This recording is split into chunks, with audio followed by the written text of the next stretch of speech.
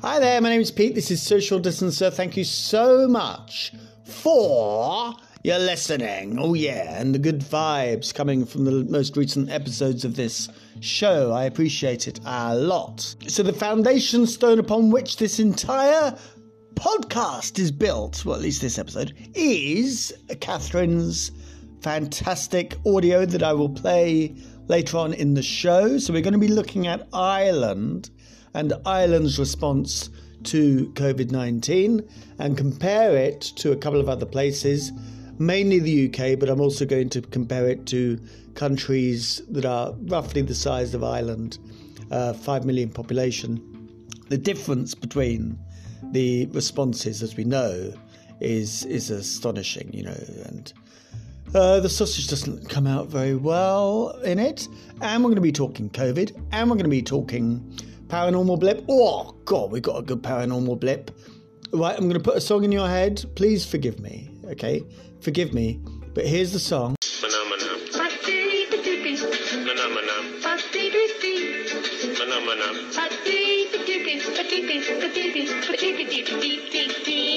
So I'll tell you later why I've put that song in your head. Please do forgive me. But what I did say just then, I'm going to put a song in your head. Please forgive me. I didn't mean, please forgive me, by Bryan Adams. Have you ever seen the sunshine? No, not pork. Sunshine. I didn't say pork. I know you've seen pork. I said sunshine.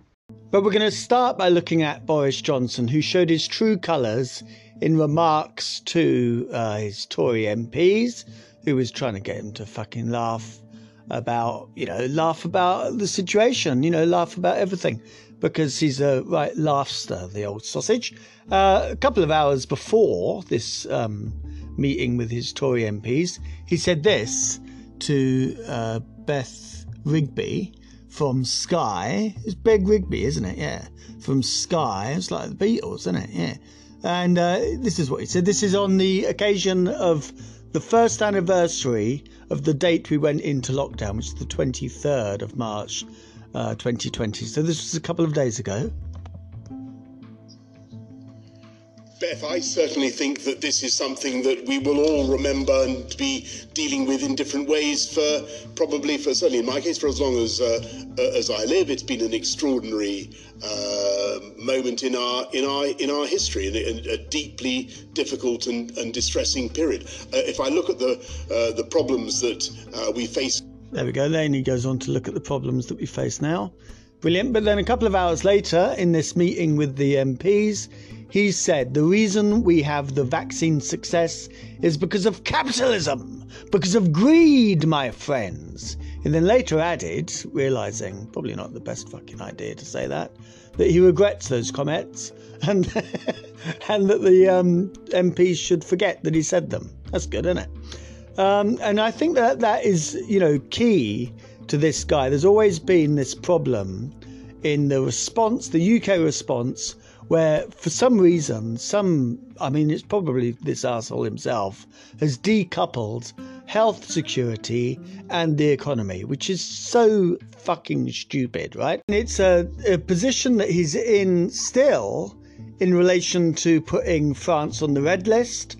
The argument against that, according to Boris Johnson, is that, there's lots of trade done through France. It's unbelievable. He can't get his fucking head around it. He's always the one that says, no, we're not going to lock down. No, we're not going to have a circuit break. He was in hospital with the fucking thing. Everyone thought, oh, he's gonna, come out of this rosy. I think I said at the time, don't bet on it. And here he is, February the 3rd, 2020. This is infamous as well, but let's put it in the show just to give you a bit of context, as he would say, in terms of where this guy's passion lies. Yep. His passion is basically to make as much money as he can for his friends, and COVID-19 has been a massive success for that. Millions and millions and millions of pounds funneled into the back pockets and the bank accounts of many of the friends of the people in the cabinet, and people that are like utterly incompetent being promoted, people with no experience whatsoever being put in positions of responsibility. It's a fucking joke, and it all comes back to this incredibly telling moment in a speech he was giving called Unleashing Britain's Potential. Fucking hell. I mean, it is so, well, it is funny. I was going to say if it wasn't so tragic, it would be funny. But it is both tragic and funny, And when there is a risk that new diseases such as coronavirus will trigger a panic and a desire for market segregation that go beyond what is medically rational to the point of doing real and unnecessary economic damage, then, at that moment, humanity needs some government somewhere that is willing at least to make the case powerfully for freedom of exchange. Some country ready to take off its Clark Kent spectacles and leap into the phone booth and emerge with its cloak flowing as the supercharged champion of the right of populations of the earth to buy and sell freely among each other. And here in Greenwich There you go, he goes on there as well. It's unbelievable, and it really all does come back to that, It's all about the bants, it's all about just kind of thinking off the cuff and trying to entertain people, which is fantastic. If you're a journalist who isn't particularly interested in telling the truth and actually sourcing the bullshit that you write, because he was sacked for telling lies in journalism, that's fine. If you're a MP even who doesn't give a fuck about having an affair, and when your head of the party says did you or did you not, and you say no and you lied and you're sacked for it, which is what happened to Boris Johnson, it doesn't really matter because you're just an MP for a couple of thousand people. But when you are the Prime Minister, then it really fucking matters. And 149,000 deaths later, it really matters. So let's go back to March again. And we've got Jenny Harries. Jenny Harries has just been awarded lovely job as the chief executive of a new agency. I mean, this is it is like satire in real life. New UK Health Security Agency to lead response to future health threats. Right, who do you think we should choose to run that? I mean, it's a big job. Somebody that's totally on it in terms of, how to take care of yourselves during a fucking virus that goes from one person to another through, breathing on each other. Oh, what about that person that told people not to wear masks? Oh, yeah. I mean, seems a bit weird that she said that. Let's go back now. When's this? March the 11th. Right, here she is. Tell us about the value of wearing face masks. You see face masks around the place. Is there any point to that? If a healthcare professional hasn't advised you to wear a face mask, it's usually quite a bad idea. People tend to leave them on. They contaminate the face mask and then wipe it over something. So it's really not a good idea and doesn't help. However, if you are a patient and you've been diagnosed with symptoms with coronavirus, then you may be provided with a face mask then, and that's a good thing. You're protecting other people in your vicinity. So there we go. It's really not a good idea. I mean, if you're a patient, if you've got COVID-19, yeah, then it becomes a good idea to put the face mask on, But if it's not a good idea. She literally said it's not a good idea. And then the next day she had a little... So this is March the 12th now. She had a little section on the BBC where she was answering questions live on BBC News, and this question came up. For the average member of the public wandering down the street, this is really not a good idea. What tends to happen is people will have one mask. You can imagine they don't wear it all the time. They'll take it off when they get home. They'll put it down on a surface that they haven't cleaned, or they'll be out and they haven't washed their hands. They'll go and have a cup of coffee somewhere. They half hook it off. They'll wipe something over it. They'll put it back off. And in fact, you can actually trap the virus in the mask and then start breathing in. So they could be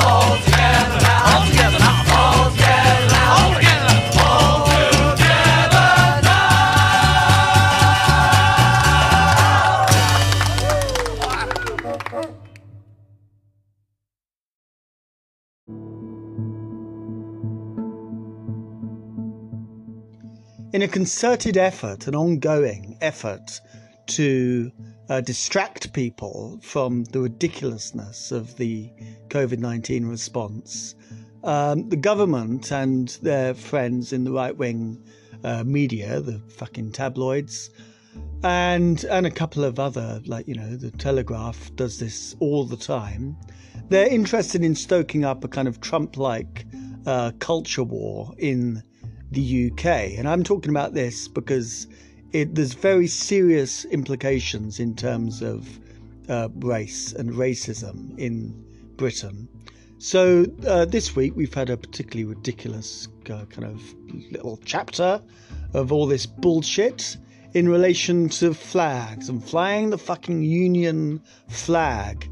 The BBC, the chief of the BBC, was criticised for by some fucking Tory MP for not having a Union flag in their annual report. I mean, fucking ridiculous. But the main story is around Charlie State.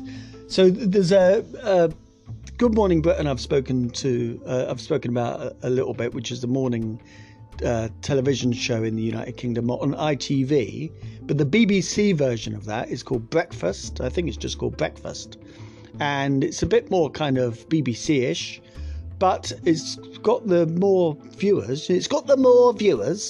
So there's various presenters of this breakfast show, and two of them is Naga Munchetty and Charlie State. Now, Naga Munchetty, she's a journalist who works across the BBC. She's got a very good radio programme on BBC Radio 5 Live. She's got a panorama show on at the moment that was on TV a couple of days ago, and it's on iPlayer still, about race and the UK. And she comes from a particular perspective.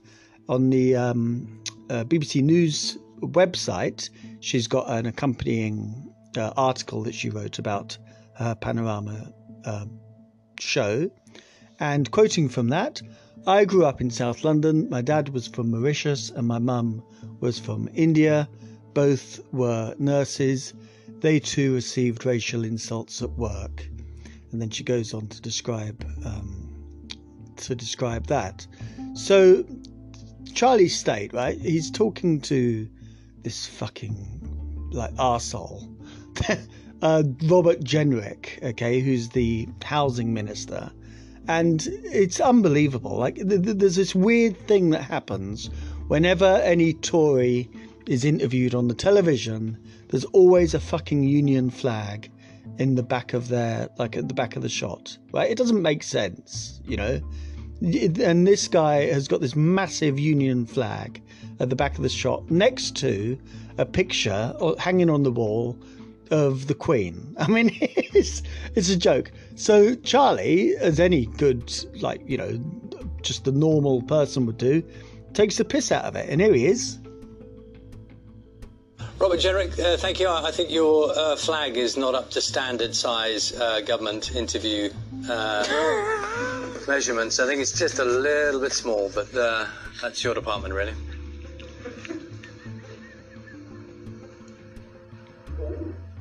Just a thought. The picture of the Queen. You'll be aware that every time we've seen it every day, haven't we? It's a stock. Always a flag thing, isn't it? Always a flag. They had the picture of the Queen there as well, though, in the Westminster office, I'm assuming. There we go. So, and you can see they're all just like laughing, like, you know, this fucking bozo turns up with his ridiculous flag, and there's Naga there talking about the picture of the Queen as well. And of course, they came under a massive amount of criticism for this. And they were literally like formally spoken to by the BBC, basically told off. Hugh Edwards came to, who's a very high profile BBC news reporter and anchor. He put he was basically just taking the piss, you know. So like in one area, it's all, you know, good fun, all satire and blah, blah, blah, blah, blah. But there is a kind of serious side of it, obviously, you know, in the context of where we are, as I spoke about, you know, a couple of episodes ago, where we are as a country. You know, we're not in a good place as a country. Like, as an example, Robert Jenrick, following that interview, he then put up a photograph of, I mean, it's absolutely ridiculous, on Twitter. He put a photo of this massive flag next to the the photograph of the Queen, and wrote this comment: "We're always proud to fly the Union flag at MHCLG." I don't know what that means, but the Ministry of Housing and other things. It's a symbol of liberty and freedom that binds the whole country together. All right, fine. So that's great. 29.9 thousand people liked that. But, 11,000 people critiqued it, or if you like, kind of answered back, if you like. And of course, a part of that idea of holding it together, well, it works if you've got, actual lessons in the classroom that talk about contemporary life in Britain. We don't have that. It works. It binds people together if you've got actual equality. We don't have anything like equality, Time and time again, we've spoken about the inequality that COVID has exposed in this country. That it doesn't bind anything together at all. What it does is it divides people into these very simple groups, on one side is people that say, let's embrace the flag, let's shag the flag. They're known as flag shaggers locally.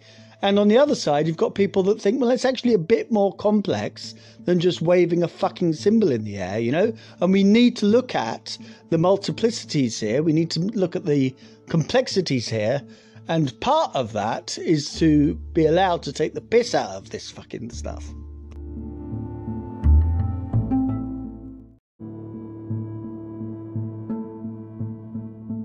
This does give us an opportunity to take a look at Ireland in some detail. So this is the Republic of Ireland I'm talking about here, obviously. So they've got lockdown. They call it level 5. Level 5's in place now. Level 5 restrictions apply to all counties until the 5th of April 2021, which isn't too far away, is it? No, it's in a couple of weeks. Yeah. Stay at home except for work, education, or other essential reasons, which are care related mainly, and to exercise within 5 kilometers of your home. And that's very interesting. So similar to, the restrictions across the UK, 5 kilometers of your home. Work from home unless you can't, unless you're part of an essential service. And schools are open, except for the 1st to 4th year post-primary students. And it's planned that those students will return from the 12th of April. So, but the vast majority, not the vast majority, but the majority of school children are going to school in Ireland. Childcare is closed, except for services for vulnerable children, children of essential workers, and children on a particular scheme. So that's similar to, lockdown in the early days before schools opened more widely in the UK. Bars, cafes and restaurants are closed. Only essential retail is open. Construction work is closed with some exceptions. And there are restrictions to travel. So Ireland does have a red list, but on their red list of countries where you can't come into Ireland from does that make sense? Yeah. There's only 33 countries on that list. So that's even worse than our bloody list, which is fucking bollocks, isn't it? And you remember how many was there in Japan? Was it 155, I think, wasn't it? Yeah. So deaths in Ireland from COVID-19, 4,628. Deaths in Japan, 8,929. That's gone up from when I recorded, the Japan section roughly a week ago. It's gone up by about 250, roughly. So, less deaths than Japan. But of course, the population is tiny compared to Japan. Japan, 126 million. Ireland, 5 million. Yep. So, absolutely tiny compared to Japan's population. Cases, 232,000. In the UK, just to remind everyone, we've had 4.3 million cases, and that's confirmed cases. And you can, like I said last week, add on at least a couple of other 100,000, good couple of other 100,000 onto that, because we weren't testing anyone apart from people that were coming into the hospitals during the first wave. So, you could probably add on 1 million comfortably onto that, at the very least. Who knows how many millions of people have had it in the UK. And of course, when you're dealing with numbers like that, 4.3 million, you can comfortably say add on a couple of million. And I know that that's what John Campbell has said. Dr. John Campbell has said, basically you can double it, and in the United States as well, they've got 30 million confirmed cases.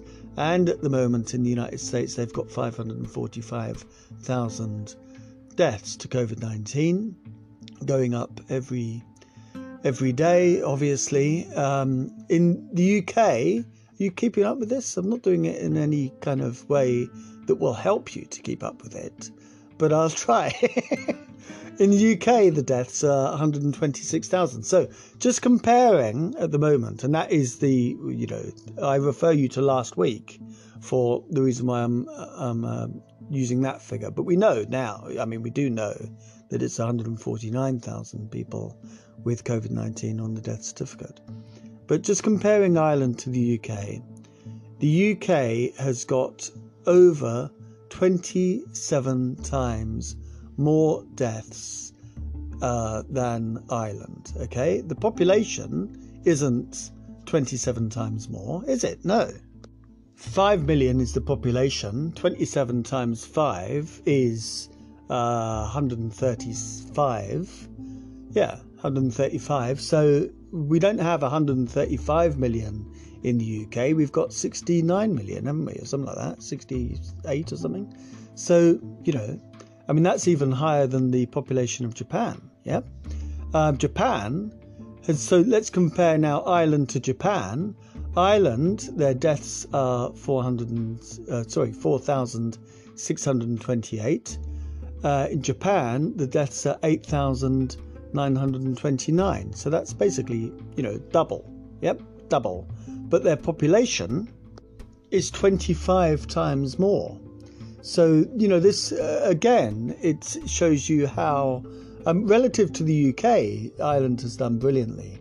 But relative to Ireland, Japan has done brilliantly, And of course, the reason for that is because Ireland is suffering and has suffered since January from the UK variant, the Kent variant. There's the reason why we've got the third wave in, various countries. And exactly when it hit us, it hit Ireland, and now it's hitting France and Germany and loads of other countries on mainland Europe just a couple of months later. Let's take a look at vaccines first of all. They've passed, actually they're doing pretty well in terms of the vaccine rollout in Ireland. 680,000 vaccinations. That's one dose and 2 doses. The total number of doses given is 680,000. That's roughly about 15%. Roughly about 15% of cases. Of people vaccinated, the population vaccinated. So how does that compare to countries that also have roughly 5 million people living there? Well, Denmark it's all roughly the same. Like Denmark's a little bit ahead, but it's all roughly the same. Denmark, Finland, Panama, it's got the same population, but they've actually been struck very badly by COVID-19, and they're not vaccinating as quickly as Ireland, Denmark and Finland. The United Kingdom obviously is, way ahead, and the vaccine has been a big success. And the United States is up there as well, just because the only reason I'm talking about the United States is because I've got listeners in the United States, so they might be a bit interested if I bloody mention how they're doing at the moment. They've got coming up to 40% of the population vaccinated, which is fantastic. And we know that is, the Biden administration at work. So that's vaccinations. But if you look at deaths, how Ireland compares to, so this is per population, yep. How Ireland compares to countries roughly of the same size. Well, it's got double the death rate of Denmark. Finland has got a tiny death rate compared to, everywhere. Japan, as we know, has got a tiny death rate. And then, New Zealand and Singapore, they have got comparable populations, roughly 5 million. And, Singapore and New Zealand, I mean, they have just had such an incredible success in terms of avoiding death. And it comes back to, the fact is Ireland is so close to the UK. And I was talking to Joanna in Scotland yesterday, and we were saying the same thing about Scotland. Well, she was saying the same thing about Scotland, It's basically the closer you get to the sausage, the worse you're going to fucking be, And people in Downing Street all got COVID-19. Do you know what I mean? He got it himself. And he's just radiating out his bullshit. And the closer you get to him, the worse you're going to be. So even in countries near England are having the effect of, and thanks to the Kent variant, now mainland Europe is being, having a bad time because of the Kent variant. So there is a big Sausage Johnson effect here when you look at the numbers. The further away from Sausage Johnson, the better you are in terms of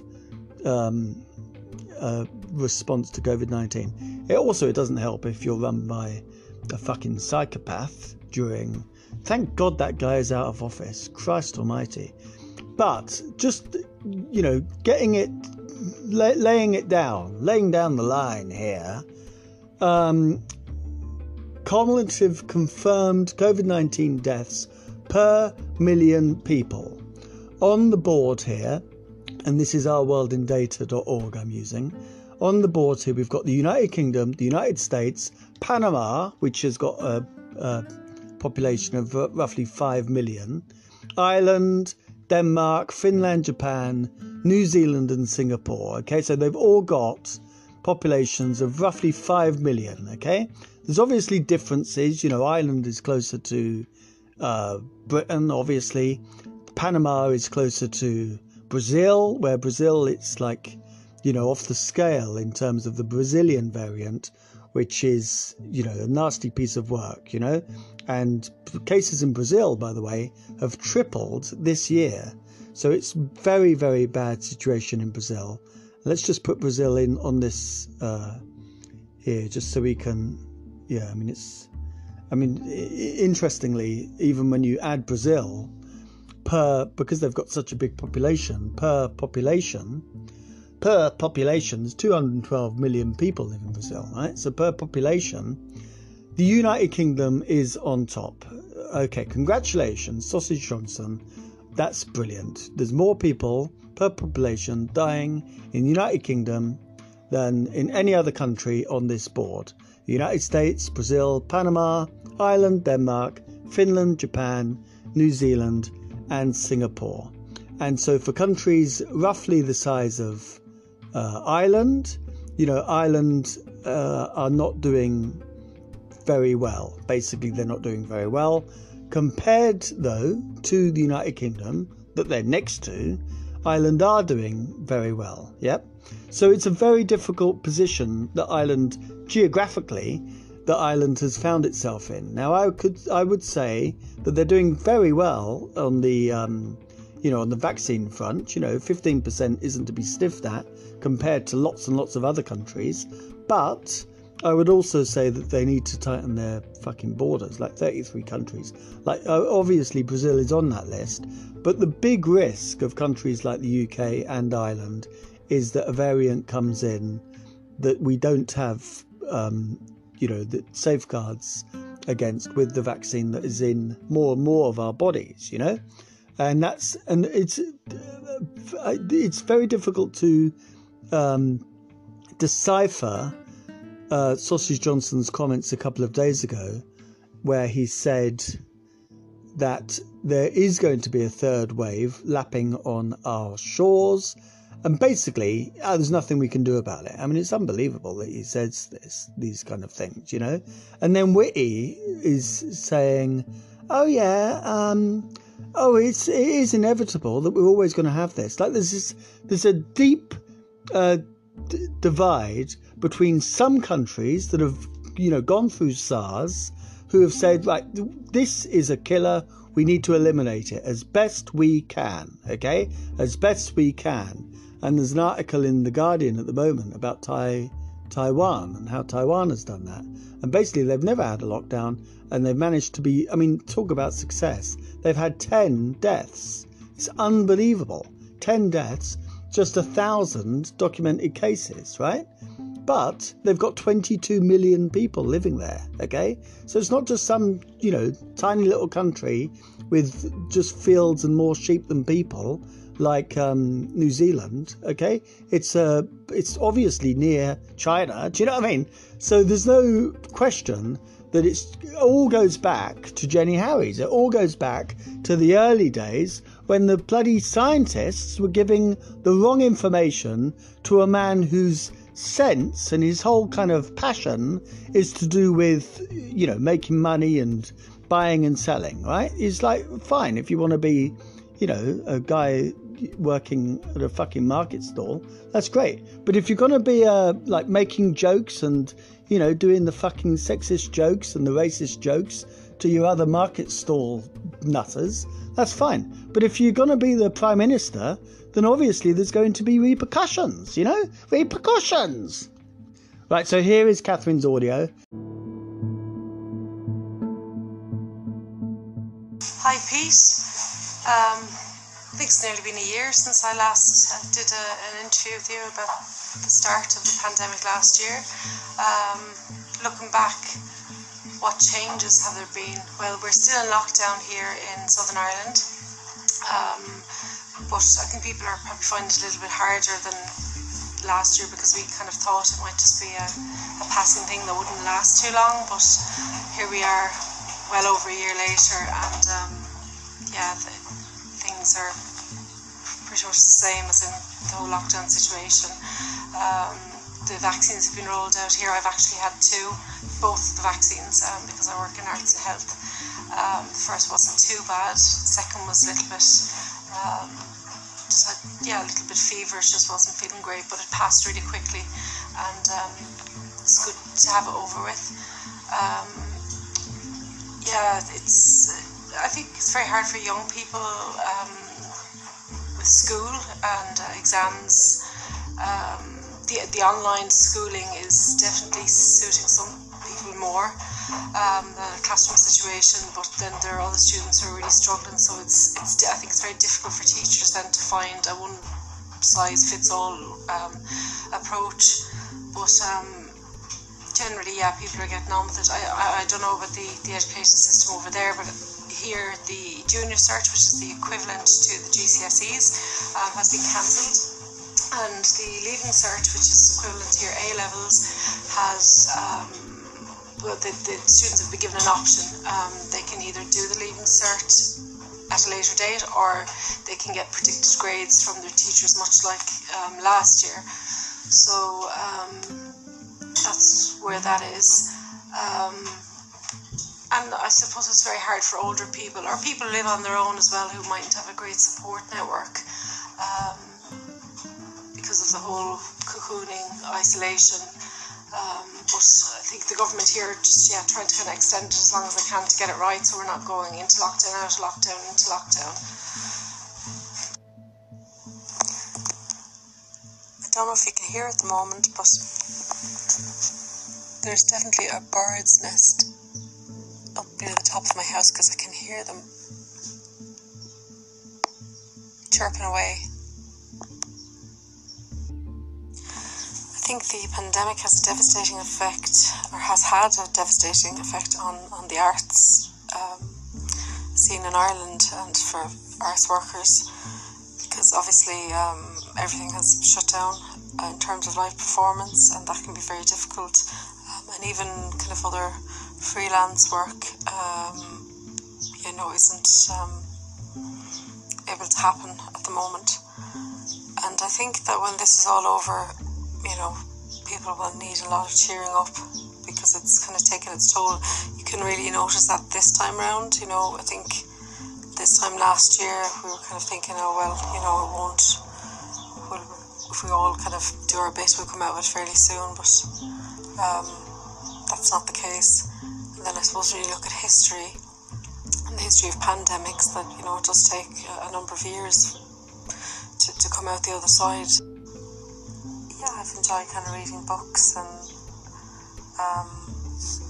watching documentaries. I'm not really one for TV, but I am prone to the odd documentary overload.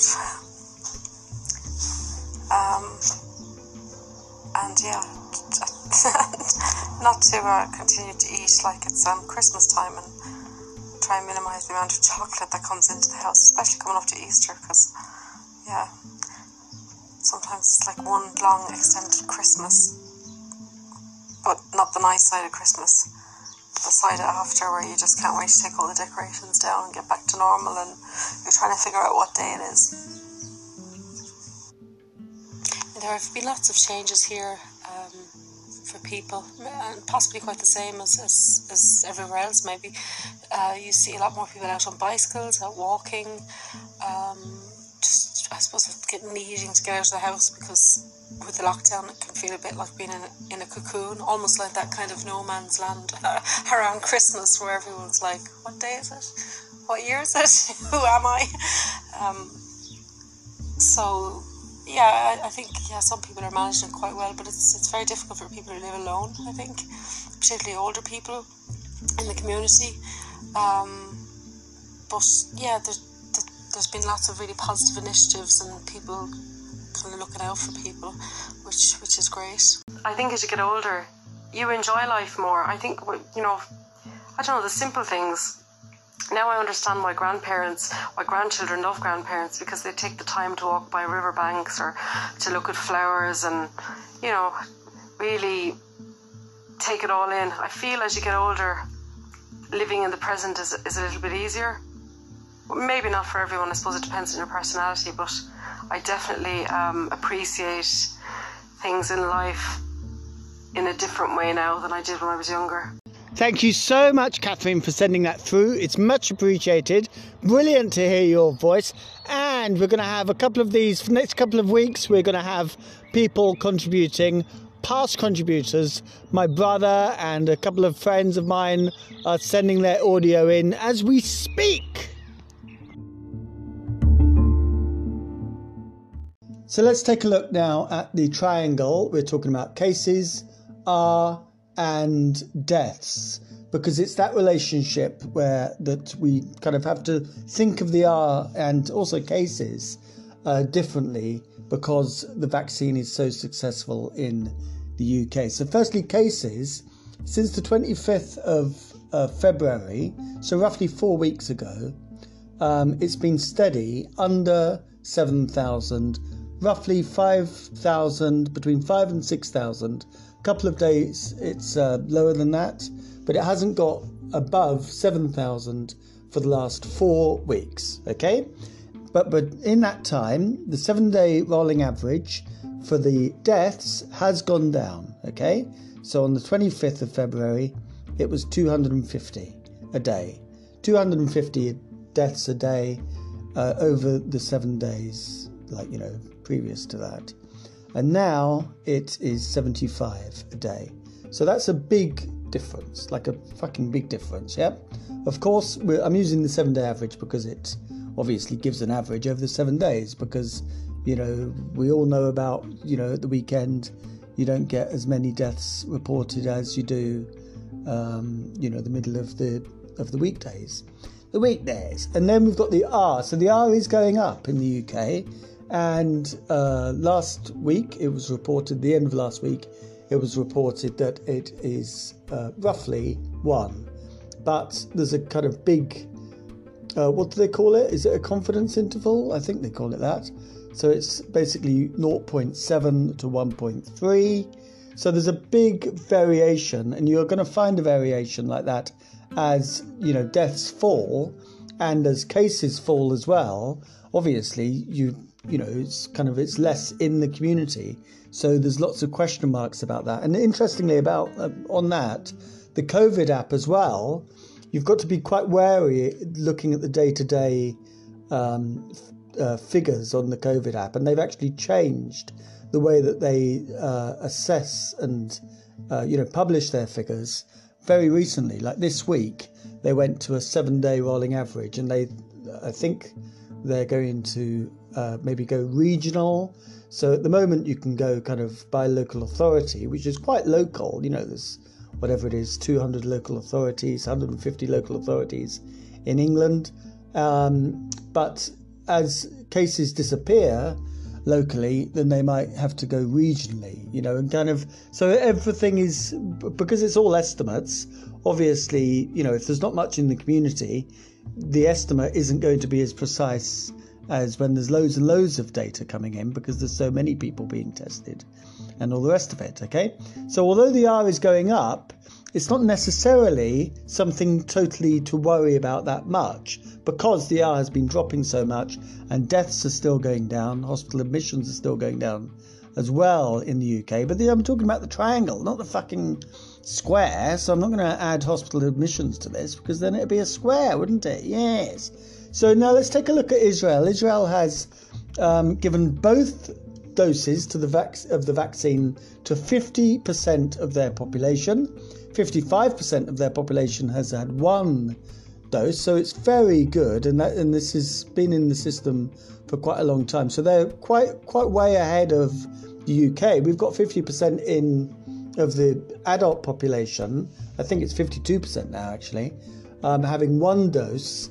But there's a very small percentage of people in the UK who have had 2 doses. And because we've lengthened that time in order to get as many people as possible to have the 1 dose, it's still going to be, the end of May, something like that, when, the majority of the people that have had the 1 dose then get the second dose. So we're going to be looking at Israel just because they're a bit kind of further on than us, if you like. So first of all, looking at cases in Israel, they had a big peak in January. I mean, quite, a worrying peak in January, where they had many cases. So this is Israel. It's got a population of 8.7 million. And they've had 6,154 deaths and 830,000 cases. So, and the cases really did peak in January, and so did the deaths as well, kind of relative to their experience with COVID-19, obviously, not relative to the UK or the US or, plenty of other countries. So we were talking about the peak was 101 deaths registered on the 20th of January. Yep. So, I mean, it's low compared to other places, obviously, but also they do have under 9 million people living in Israel. But the deaths have gone down. They've gone down quite dramatically over the last couple of months from that high at the end of January, and they're continuing to go down, even though, because of the success with the vaccine, they have unlocked. The lockdown ended a long time ago now, and so there's a difference between the third wave and the second wave. We're now 40 days after, or something like 43 days after the end of the lockdown following the third wave in Israel, and the R number has never been lower. The R number is going down all the time. So basically Israel is getting rid of COVID-19, which is fantastic. It probably won't eliminate it, obviously, but it's getting to the stage now in Israel where the R is 0.55, never been as low as that, corresponds to a 65% weekly decline in daily cases. So that really tells you that, if you get on top of the vaccination, the cases ease off, the deaths fall, and then the R will fall. And we know that the R, we spoke about this a couple of weeks ago. Of course, if all the kids go back after a lockdown, the R is going to go up. And that's kind of predictable that the R goes up, but it's less to worry about now than it was in November, say, or like, in October, yeah, because of the vaccination. And it's vitally important that people get vaccinated as quickly as possible, because it makes a massive difference on that triangle relationship. And that little bit of the show is dedicated to Whizbit and Bad Bit. Remember Bad Bit? Yeah, was his name Bad Bit? I think so, yeah. Which is basically Whizbit. It looked exactly like Whizbit, but was it a robot? I think so, yeah, probably. There usually is in children's television. So many robots. It just looked exactly like Whizbit, but with Liam Gallagher's eyebrows. Remember Bad Bit? Oh, yeah, beautiful. Episode 216. Thanks for listening. Have a great weekend if it is the weekend. Take care of yourselves. Thank you so much, Catherine, for sending in your fantastic contribution. And now we're going to be thinking of the Border Collie. Not just any old doggy, but the cleverest doggy there ever was and ever will be. And this doggy is so clever it can sniff out coronavirus. And there's a whole bunch of other breeds as well. You probably know this. Certainly the German Shepherd is up there, yeah. Anyway, 1, 2, 3. Walk between the raindrops. Wear a mask. Social distance. Don't let any bastard breathe on you. Open the bloody window, please. And wash your hands. Yeah, that one. Paranormal Blip is a great episode coming up next. Oh, it's fantastic. What a week. What a week. Take care. Thanks for listening. See you later.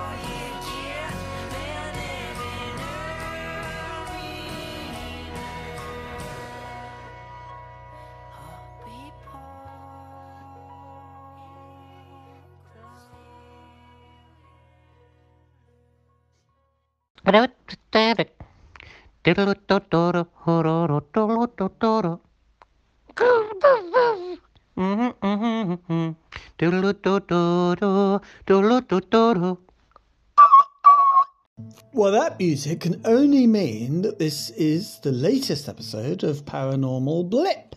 And today I'm going to be talking about a film that I saw that I thoroughly recommend. If you're interested in UFOs in any way, then please do watch this movie. It's called The Phenomenon. It's made by a documentary filmmaker called James Fox. And he's working with some of the big dogs in the world of ufology, if that's the word. Jacques Vallée is in this film. George Knapp is in this film. And Jacques Vallée kind of collaborated on shaping the film as well. It took this guy Fox years and years to make this, and it's really, really good. I got it off YouTube I rented it for £3.50, I think. So not a lot of money, but if you can and if you want to, you can buy it. And if you buy it, get it on iTunes or Vimeo, and apparently there's 3 hours worth of extra footage there. So there's two amazing things about this movie that I didn't know in such detail before I watched it. Okay, so I'm going to bloody tell you it. If you don't want to watch the film, you don't need to.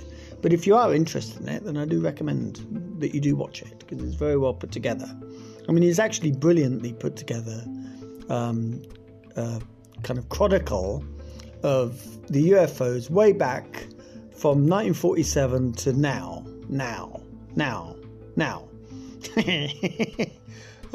Right, so two things which are incredible. Number one, they've got Jacques Vallée in Silicon Valley working with a guy called Dr. Gary Nolan. Now, Gary Nolan is a Stanford microbiologist. He's a, proper dude, yeah, like a proper genius guy.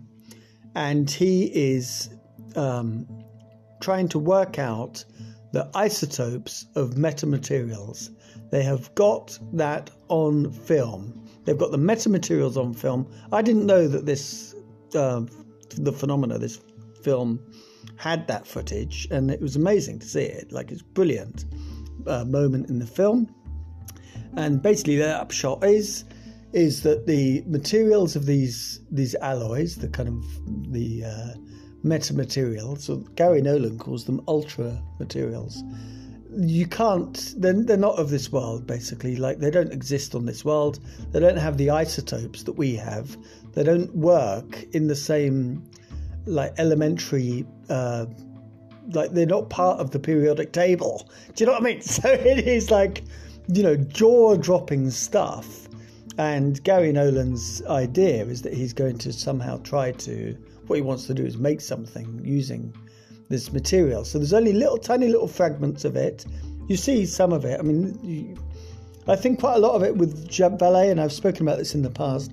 With Vallée, I think he's kind of agreed to say certain things and share certain things in agreement with the US government, and maybe other governments as well, but definitely the US government.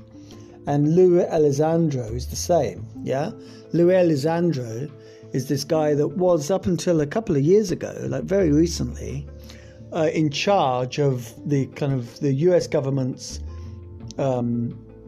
investigation into the UFO phenomena, yeah? And a couple of years ago, he stopped doing that job and he came out publicly and he said, I'm going to talk to you about this.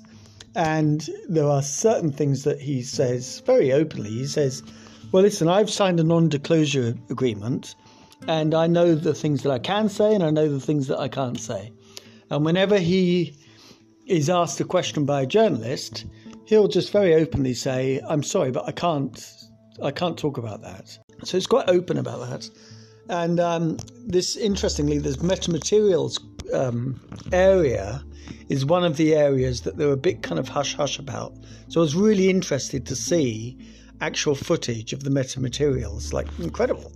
UFOs come along, they crash, and they, smash up, or little bits fall off them or whatever, and they are then collected by, the army or whoever's around, like, the US government, and everything is kind of kept, obviously. And it looks like Jacques Vallée, for whatever reason, he's got some, I think he's probably working with, organizations, corporations, like, private corporations, but also governments as well, who are interested in, like, getting to the bottom of what is this? What is this? So that was really good. And the other fascinating thing is this section about the ability of UFOs to basically turn on and turn off nuclear weapons, like at will, which is kind of terrifying, And throughout, you get this very good sense that from the, World War II, we had the Foo Fighters, yeah? The Foo Fighters, that was basically UFOs that was seen by the Allies. They were kind of, at the time, thought, well, is this like Nazi technology or what is this, And then 1947, there's a massive amount of activity in the States. Leading up to 1952, the Washington Flap, which I talked about in the first episode of Paranormal Blip. And then ever since then, there has been a concerted effort to collect as much information as possible. And now we're at the point where we can, get footage, capture footage from jet fighters that are called out to investigate sometimes. And the very good example of this is the Tic Tac, David Fravor. Fascinating story, that, right? So this week has been really interesting. Everything changed in December 2017 when the New York Times made a front page news story about the ongoing investigations in the US government. Okay, and that meant, obviously, because it's the New York Times, it meant that other news organizations were less shy about covering all of this stuff, yeah? And so this week has been a really interesting week in terms of UFO kind of in the mainstream media. Lots of people picked up an interview that this guy, I think his name is Ratcliffe, who used to be Trump's national intelligence chief, former national intelligence director, John Ratcliffe. He gave an interview and it's been picked up a lot. So this is one of the things that he said. First of all, it's the reporter, I'm not sure what her name is. Oh, Kayleigh McEnany. That's a funny name, isn't it? Kayleigh McEnany? Oh no, that's coming up later. Kayleigh McEnany, she used to be Trump's spokesperson, didn't she? Right, this is fucking Fox News, right? Bloody Trump. Anyway, you know, the Trump guy spoke to Fox. This is what he said. Have unidentified flying objects been seen? Well, sure. We have lots of reports about what we call unidentified aerial phenomenon. And this actually is a program that's been in place for a few years in terms of a task force that has been there under the National Defense Authorization Act. But as you correctly point out, Maria, there's now a report that will be issued by the Pentagon, by the Secretary of Defense and the Director of National Intelligence. I actually wanted to get this information out and declassified before I left office, but we weren't able to get it down into an unclassified format that we could talk about quickly enough. But frankly, there are a lot more sightings than have been made public. Some of those have been declassified. When we talk about sightings, we're talking about objects that have been seen by Navy or Air Force pilots or have been picked up by satellite imagery that frankly engage in actions that are difficult to explain, that movements that are hard to replicate, that we don't have the technology for, or traveling at speeds that, you know, exceed the sound barrier without a sonic boom. So in short, things that we are observing that are difficult to explain. And so, you know, there's actually quite a few of those. And I think that information is being gathered and will be put out in a way that the American people can see. We always, when we see these things, Maria, we always look for a plausible explanation. You know, weather can cause disturbances, visual disturbances. Sometimes we wonder whether or not our adversaries have technologies that are a little bit further down the road than we thought or that we realized. But there are instances where we don't have good explanations for some of the things that we've seen. And, you know, when that information becomes declassified, I'll be able to talk a little bit more about that. So that's absolutely fascinating, obviously. I mean, really interesting. And of course, there's a whole bunch of people that try to get away with it, pull the wool over people's eyes in any regard, in any area of this. So, for instance, in reincarnation, you know, the guy that spent his life traveling around, speaking to people, listening to their reincarnation stories, most of them, the vast majority of them, was just bullshit, obviously, yeah? But 5 to 10% of them weren't bullshit. In fact, 5 to 10% of them, there was enough evidence for you to think, well, in any other area of science, you would say this is happening. And the reason why they're not saying it's happening in terms of reincarnation is because of just like, you know, prejudging the thing. And it's got stigma around it. You don't want to go around, you don't want to get yourself covered in the bloody stigma, do you? It's much easier to take the piss out of it. George Knapp brilliantly explains this all the time. He says it's easy to make a joke about tinfoil hats and, you know, little green men running around than doing the actual hard job of sifting through, working out, like this is an investigative reporter, broken stories, one bloody Peabody's left, right and centre, you know, broken stories that have nothing to do with UFOs, but he happened to be in Nevada and that's down the fucking road. Like that is where they test all of this shit, or quite a lot of it, yeah? Just think about this. This is what Lou Alessandro says, and Lou Alessandro used to be the director of ATIP, which was a program, a US government program looking into all of this. And ATIP stands for Advanced Aerospace Threat Identification Program. And Lou Alessandro, he basically thought, well, people in government aren't really taking this seriously. So the best thing I can do is to basically kind of walk away from my job and talk about this publicly. So that's, incredible that he did that. But that gives you a sense of the momentum behind all of this stuff.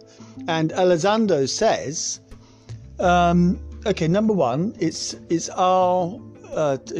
from the US point of view, the US is technology. Okay, that's one explanation. It's the US technology. But if it is, they're very, very bad at communicating with each other because they've got their own jet pilots going and being confused by what it is that they're seeing. Do you know what I mean?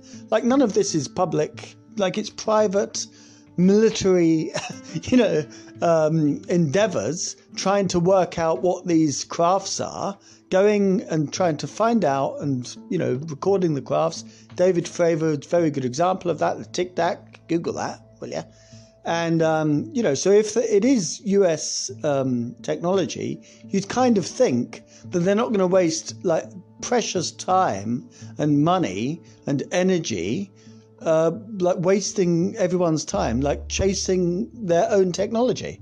And then you think, okay, well, maybe it's Russia, or maybe it's North Korea, maybe it's China.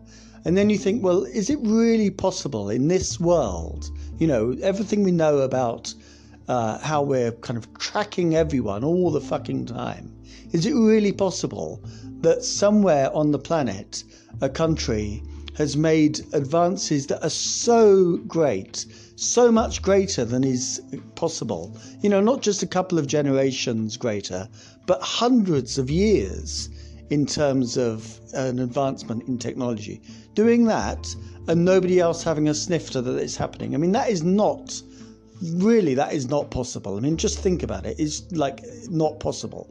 So if it's not those first two, then you have to start thinking about other things, yeah?